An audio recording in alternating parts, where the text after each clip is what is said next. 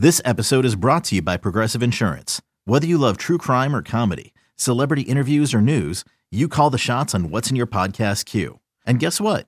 Now you can call them on your auto insurance too with the Name Your Price tool from Progressive. It works just the way it sounds. You tell Progressive how much you want to pay for car insurance, and they'll show you coverage options that fit your budget. Get your quote today at Progressive.com to join the over 28 million drivers who trust Progressive. Progressive Casualty Insurance Company and Affiliates. Price and coverage match limited by state law. Welcome into another edition of the Odds and Audibles podcast. I'm Matt Prehm, Eric Skopel, Jared Mack on the show, and it's another day where we're discussing spring football. March 10th is the first day of practice or camp of the season for the Ducks. Less than 2 weeks away now. It's crazy to sound. We've discussed quarterbacks, running backs, tight ends, wide receivers, and now on today's show, we are going to dive into the offensive line, a unit that going into camp, I think I probably speak for all three of us. I hope I do. This is probably the best unit on the team.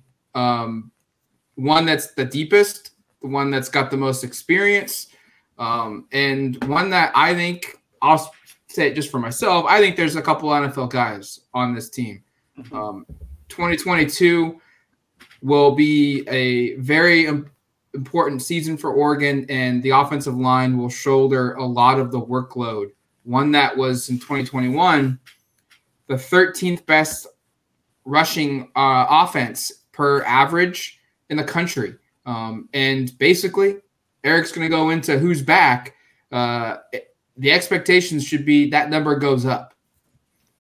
When you need mealtime inspiration, it's worth shopping Kroger, where you'll find over 30,000 mouth-watering choices that excite your inner foodie. And no matter what tasty choice you make, you'll enjoy our everyday low prices, plus extra ways to save, like digital coupons worth over $600 each week. You can also save up to $1 off per gallon at the pump with fuel points. More savings and more inspiring flavors make shopping Kroger worth it every time. Kroger, fresh for everyone. Fuel restrictions apply.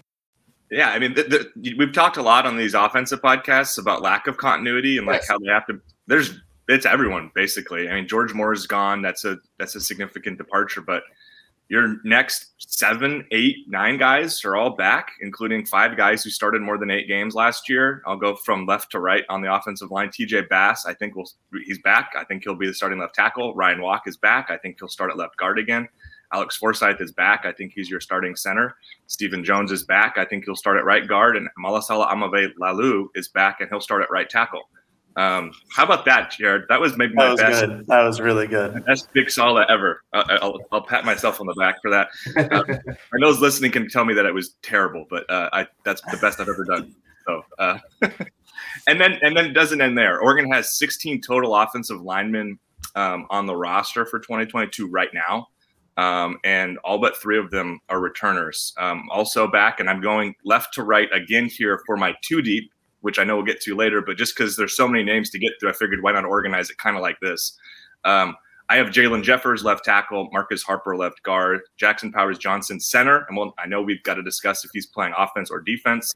That could kind of, that's an interesting dynamic to consider.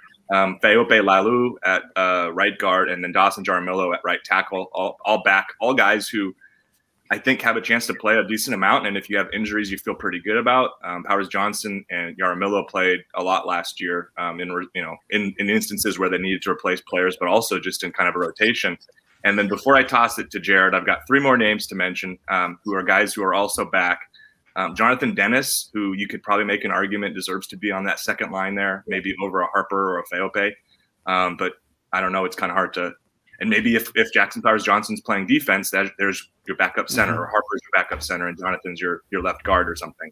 And then the other 2 are 2 players who redshirt didn't play at all last year because of injury, Jonah Miller and Bram Walden. So there it is. There's your 13 offensive line returners, a group that has 53 combined starts. And frankly, as Matt said, I think is at least the group you feel most confident about right now going into spring ball. It's kind of your group that you're going to lean upon offensively. Oregon adds to their 13, bringing in 3 more offensive line recruits in the 2022 cycle. Kuiko Rogers, Michael Wooten, and Dave Iuli. All three of those guys signed with Lanning. Kawika Rogers was probably the first, if not the second, player to commit to Dan Lanning in this new era of Oregon football.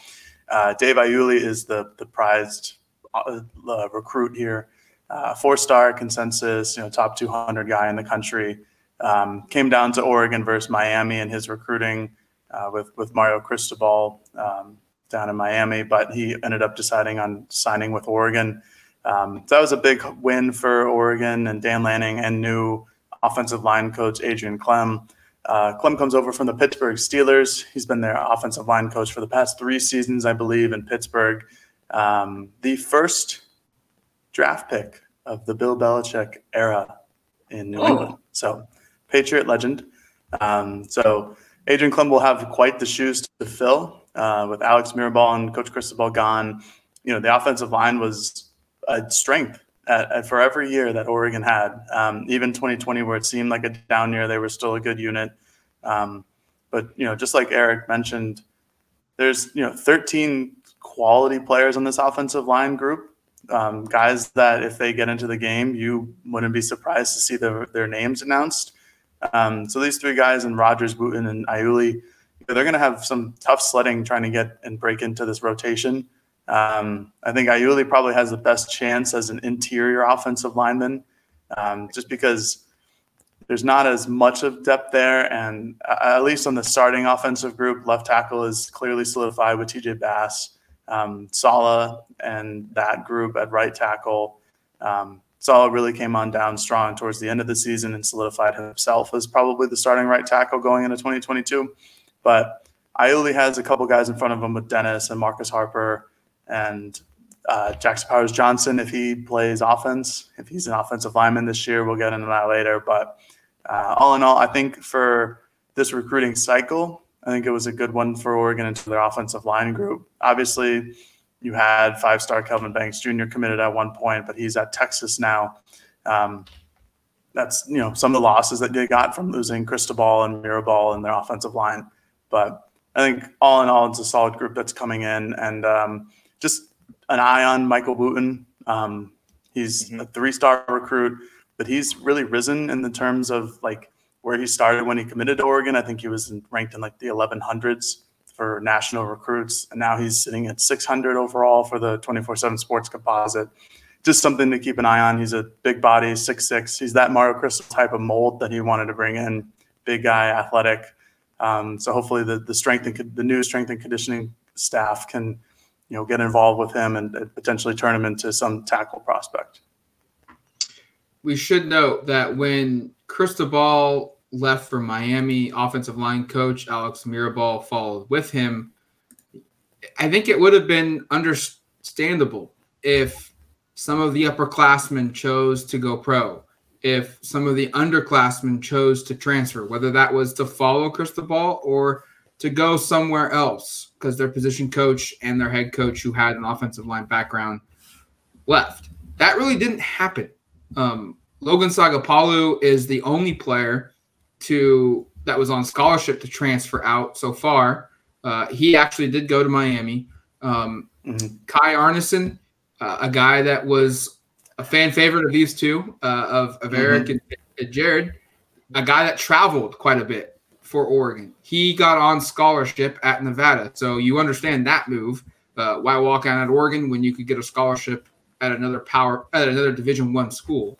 And Ken Wilson, Oregon's linebacker coach, is the head coach now at Nevada. A lot of walk-ons at Oregon have landed scholarships at Nevada. But that's it. They really didn't see a mass exodus, and I think it speaks volumes to this team, Dan Lanning, and the offensive line coach Adrian Clem, and just the overall staff, that the upperclassmen, guys that had they said at the end of the year, I'm going pro, everyone would have understood why. Everyone would have been at peace with it, and yet they're coming back to Oregon for another season. I think that speaks wonders to the staff and to this program. It puts them in a position where they should be really good. The offense, I know there's a new quarterback. I knew there's a new system. we kind of know who the front runners are to get this job, so we don't really need to spend much time there. But I think this elevates the standard of the expectations from this group in 2022 with all these guys back. Doesn't it remind you a little of 19, where you had the whole group back on that Rose Bowl year, and it was the same kind of thing? You had 5 guys who started a lot of games. You had a couple of guys who were pretty clearly capable of contributing as reserves, and like a Brady Aiello who started a bunch of games through his career. Kind of has that same feel. I'm not going to – there's no Penei Sewell, so we won't compare that. There's no – I don't think there's a first-round draft pick among this group, probably not even maybe a top 3. I don't know. There's probably a couple guys here like a TJ Bass could maybe elevate himself into like a mid-round guy. I don't know if there's the ceiling for much else amongst the guys who are going to start. I also wanted to say, like, Matt, you, I think, appropriately gave credit to the new staff. I think a lot of credit should probably also go just to the 5 guys that came back in terms of like wanting to be here and the care factor. And I don't want to say that the other guys are followers, but like I think Ryan Walk and Alex Forsyth, a couple of in-state kids who really care about this program, have really kind of together elevated their own play to become starters and work together. I'd imagine there were a lot of conversations behind closed doors between those 2 and the other 3, and even like maybe a Dawson Armillo, who I imagine if he would have gone to Miami, probably have a chance to start. Like Dawson's going to not start at Oregon this year, and I would imagine he goes elsewhere. He's got a really chance to start, because I thought he came on really strong and arguably was one of their best 5 offensive linemen at times in 2021. So, but another in-state kid who clearly wanted to stick around, his brother Bailey's I think a redshirt sophomore now. So there's just, I think the in-state factor actually really kind of paid off for Oregon. You think 3 of their top 6 or 7 guys are kids from the state. Ryan Walk is from Sheldon High School, just down the road from Autzen. So I think that part stands out as well. But regardless of exactly how this came on behind the scenes, it is a huge credit to just the collective group and the staff for making this happen. Because as Matt said, like, these guys could have been pulled in a lot of different directions. There would have been opportunities to, I'm sure, go and play at Miami, go play at other schools, go pro for a couple of these guys. And yet they're all back. And like I said, I think you can draw some similarities to 2019, where have got a group that's been together for a couple of years as starters. And you hope their final year together is really special, like it was for that 19 team. Oh, certainly. Yeah. And like Matt opened the podcast with and saying that this is the deepest and most talented group on Oregon's roster, I have to agree. You really have 7, 8, 9 guys who at least I would be comfortable seeing play. And you have Dawson Jaramillo, who's the best, like he's a 6-man basically for this offensive line. And he came in all the time last year against Ohio State, against whoever it was, and played really well.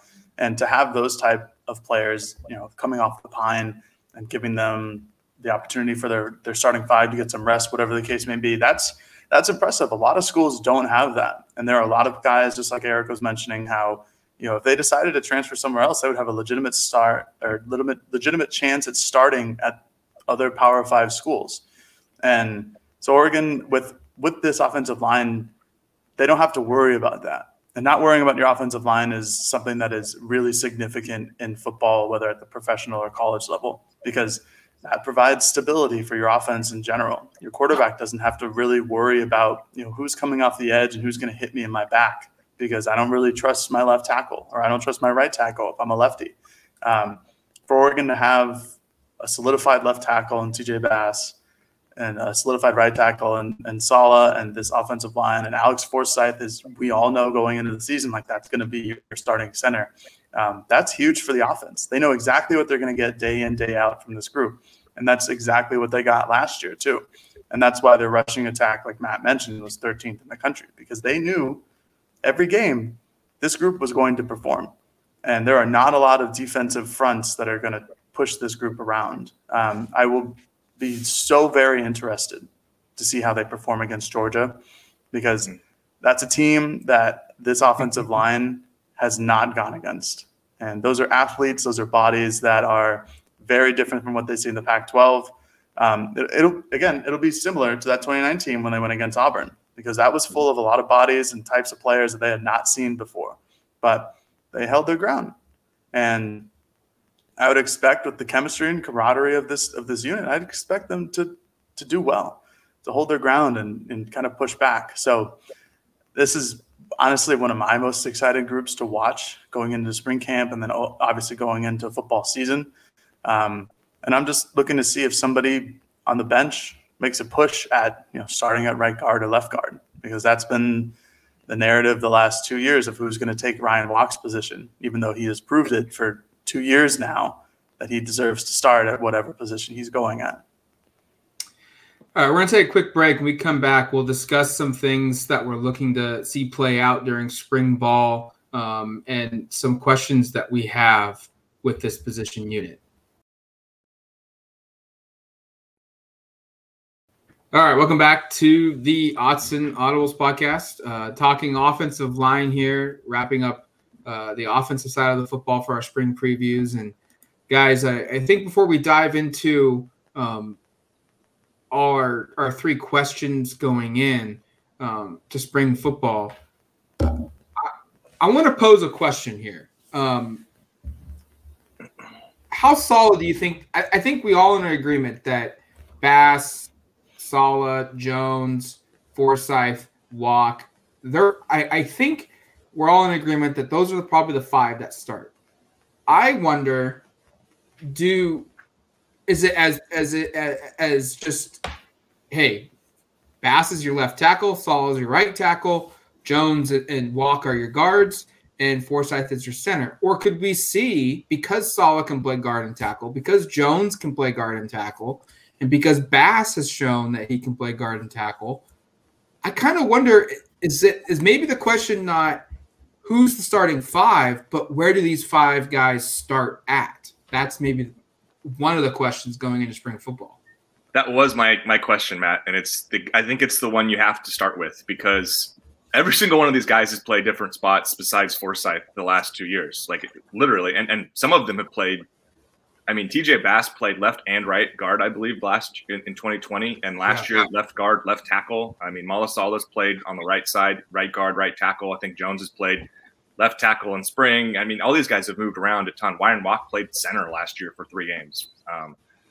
There's Dawson Jaramillo is capable of playing, I think, every spot on the line, supposedly. So, I mean, there is so much positional versatility, and now you've got new eyes on the group with Clem here. Maybe he looks around and goes, okay, these are our best 5, but I actually think Stephen Jones projects as a better left tackle than TJ Bass does, so I'm going to make that move. And I actually think Ryan Walk's a better center than Alex Forsythe. I mean, these are all hypotheticals, but I could totally see something like that happening. And that's, to me, I mean, jumping ahead on my question, that was my big question, is like, could we see, kind of the deck shuffled and kind of, you put out your whole cards and maybe things kind of look a little different. I wouldn't be surprised at all to see some of that. I guess the question I would also have is could they see new eyes on like a Dawson Jaramillo or a Jackson Towers Johnson to have them kind of enter this conversation potentially? I mean, I don't think you can write that off either. I think you've got 7 guys who, like, I feel really confident with the 5 we've mentioned being your starters, because those guys, again, have like 50-something combined starts just in the last year.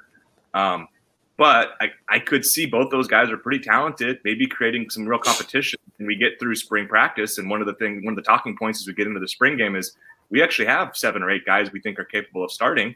And it's not as set and, cut and dry as we thought it was coming in, where we thought we had 5 guys and it was, left to right, whatever we just said. So I think that's a real legitimate question, Matt. And that's my big one going in. My question going into that segment was going to be something similar. It was basically just, are we done with the hockey line shifts? Yeah. Is that like, are we still going to do this? Because I thought that was one of the stranger things that I've seen from an offensive line group for basically all of the season. I think it kind of solidified itself when Oregon's offensive line had enough injuries where they couldn't really go back and forth between people. But, it would be 2 drives of this 5 and then 2 drives of another 5 and then 2 drives of a different 5. I never understood it. And I don't think we ever got a clear enough explanation from either Cristobal or Mirabal as to why it makes any sense. I don't know anything, but I would anticipate that not happening again, just because that doesn't happen in general. So I think it'll happen during spring camp just to see what's going on, just for all the reasons that you guys just outlined, where they've had a lot of guys play a lot of different positions, and even their guys on the bench with Jaramillo and Powers Johnson, they can all play different positions as well. I mean, Powers Johnson can play defense at a collegiate level, so that's pretty interesting. But I think that Clem is going to have, honestly, fun in learning what these guys can do at different positions. Plus, you still have Marcus Harper, who's a talented offensive line prospect in his own right, a center or guard. You have Jonathan Dennis, who was on the 2 deep before he was injured last season. So if he's coming back and he's fully healthy, I expect him to make some sort of push at somebody's position. And for Agent Clem, Eric, like you said, it's new eyes. He could see somebody and see a lot more talent in them than the old staff did, or he could see somebody and not see as much talent as the old staff did. And so that'll be, really interesting to watch in spring ball, just to see where everybody lines up, who's a new guy who's making an impact. Maybe Iuli comes in, maybe Wooten comes in and makes an impact at the tackle position. There are a lot of unanswered questions here, but they're not any bad ones. It's not like, they don't have a left tackle, so who the heck is going to come up and play for them? It's like, we have some time to experiment and see if we can get something perfect rather than just really good. So but Matt, to go off of your point, that's a very fair question of just, who's playing where. And, I think that'll be answered mildly early into spring ball, but something that the staff should have some fun with. Jared, I think you put it perfectly. Like, they have questions, but none of them are of concern. It's all just positional mixing and matching and finding and fine-tuning your best 5. And that's when you're in a really good place, when you don't have any real major concerns. I mean, think about like running back or receiver we've talked about on this podcast, where we've got confidence in the starters, but who's backing them up? Do they have the depth? Like the offensive line, we have confidence in their starters. We've seen reserves play key moments to the point where if an injury happens, we know they've got the position versatility and the depth to withstand it and still maintain an elite unit. So, I just think the sky is the limit for this unit. For me, for spring ball, you guys touched on a couple of the points I wanted to make. Where does Jackson Powers-Johnson play? Offense, defense. Dan Lanning said at a signing day event that he would be starting on defense. That was news at the time, that the Jackson Powers-Johnson. We don't know if they were both kidding or not, but that's what we do know as of now. But the health, I think there's 2 players that could really impact some of the questions about who fits where. And maybe it's a second team discussion, but Ryan Walk's health for spring ball, will he be ready to go? And if he is, that's huge news for Oregon. If he's not, that presents an opportunity for someone maybe like a Marcus Harper, maybe a Dawson Jaramillo to push their way into the discussion of being a starter. And then secondly, Jonathan Dennis, his status, because this is a player that going into the fall of 2021, he was supposed to be one of the young guys that would push his way into the rotation. And everything we had heard about Jonathan Dennis was he was a really good prospect, had turned the corner and things were going at a high clip for him. Then he got hurt, was lost for the season. Will he be available? And what is his skill status like right now? Is he going to be just like a bike picking it up and as if he'd never left and right back in the mix, or is he going to need some time? I think those are 2 questions I'm looking at. And then another one is just Bram Walden and Jonah Miller were 2 players that came to Oregon, highly regarded. And both of them suffered injuries, were out all of 2021. Those are guys that should be healthy now, should be ready to go. How quickly can they adapt and get themselves back into the mix here? Yeah, on Dennis, just a thought here that I had, because I think it's a great one, and I think I probably overlooked him a little bit, but like he's from Florida. Yeah. The coaches who recruited him are now coaching in Florida. He could very easily have taken off and followed them. In fact, I think at one point we kind of expected he would. The fact that he stuck around to me signifies he clearly likes it out here and is enjoying his time, and his 2 years have been significant enough, even though one was a COVID year, for him to feel like this is home. And the other part is I imagine he feels like he has a legitimate chance to play, because if he didn't think he could play, it would be really easy to transfer back to Miami. Yep. That's not exactly his hometown, like back to his home state and finish his career out there with probably equal or better chance of starting. So I imagine Dennis is feeling pretty decent about things.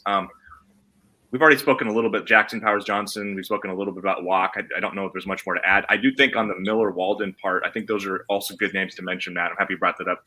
Miller, I'm really curious to see how his body looks. I mean, he looked like a tight end last fall. He, I think, was dealing with something that forced him to lose a lot of weight. I mean, he looked like he was 6'6", 250, 260 at most. Has he put on enough weight to really actually have a chance to contribute, or is that still another year away prospect? Walden is one where you remember that recruiting class, and he was a big time recruit and was expected to come in and kind of challenge, or maybe, I don't know, he wasn't going to play a lot, but maybe contribute to be in this conversation as a reserve interior guy. And he missed the whole season with injury. What's his status? I think that's another one to mention. And again, we talk about the depth here. I had my starting off 5 offensive line, my second string offensive line, and then my 3 returners were Dennis, Miller, and Walden were 3 guys I didn't kind of know if they would be in that second unit. I think like all 13 of those guys, maybe Miller being the lone exception, maybe there's just 12 because I'm concerned about how he's looked physically. Maybe I got 12 guys that I think you could legitimately be like, there's reason to think they could contribute in some capacity early enough that you go into spring thinking, hey, I'm not going to be stunned if these guys all come out with some sort of praise where you feel like, hey, actually Bram Walden could be in the 2 deep come the start of fall, or hey, Jonathan Dennis may actually be the backup center or the backup left guard. So I think I'm happy, Matt, you kind of brought those 2 up because we kind of overlooked that group of players, which again, I think the depth here is pretty special, even though a lot of these guys haven't played yet. So I kind of already talked about my question earlier, but I'll wing it just a little bit. I think I'm going to go into the spring game looking at who's the offensive guard who plays well that people start clamoring to take over for Ryan Walk. And we'll kind of go from there. It could be a Harper, it could be a Dennis, it could be Walden if Oregon staff decides he's a better interior offensive lineman. He was recruited as a tackle, a little short for a tackle. I think he's listed at like 6'4", 6'5", which is quite tall, but I guess not for an offensive tackle. But I think there's going to be real legitimate competition, and it could be from Jackson Powers Johnson if he ultimately moves to the offensive line. I've been on record multiple times saying this, but I love Jackson Powers Johnson's game. Whenever he filled in for an injury or just it was his turn in the rotation and the line changes, he played really well. I like him more as a center than I do as a guard, but that's just a personal preference. But regardless, he plays the game so hard, and I think he could be an impact on any offensive line that he goes to. So it could be him.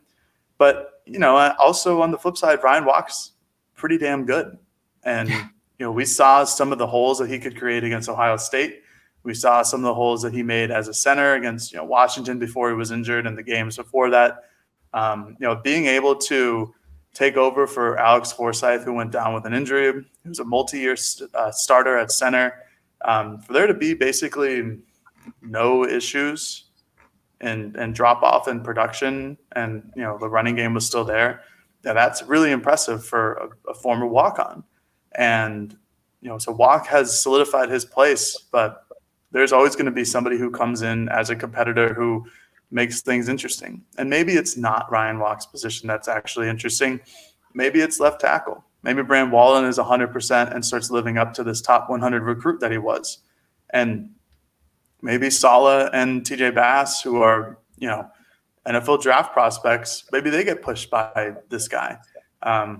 So I think overall, just really looking to see the positional battles and, who steps up and what position. But then again, it could all be for naught. And this 5 that we have decided is, the ideal starting 5 has just solidified themselves that much that nobody's coming close. And maybe then we see a little more of an exodus from the program.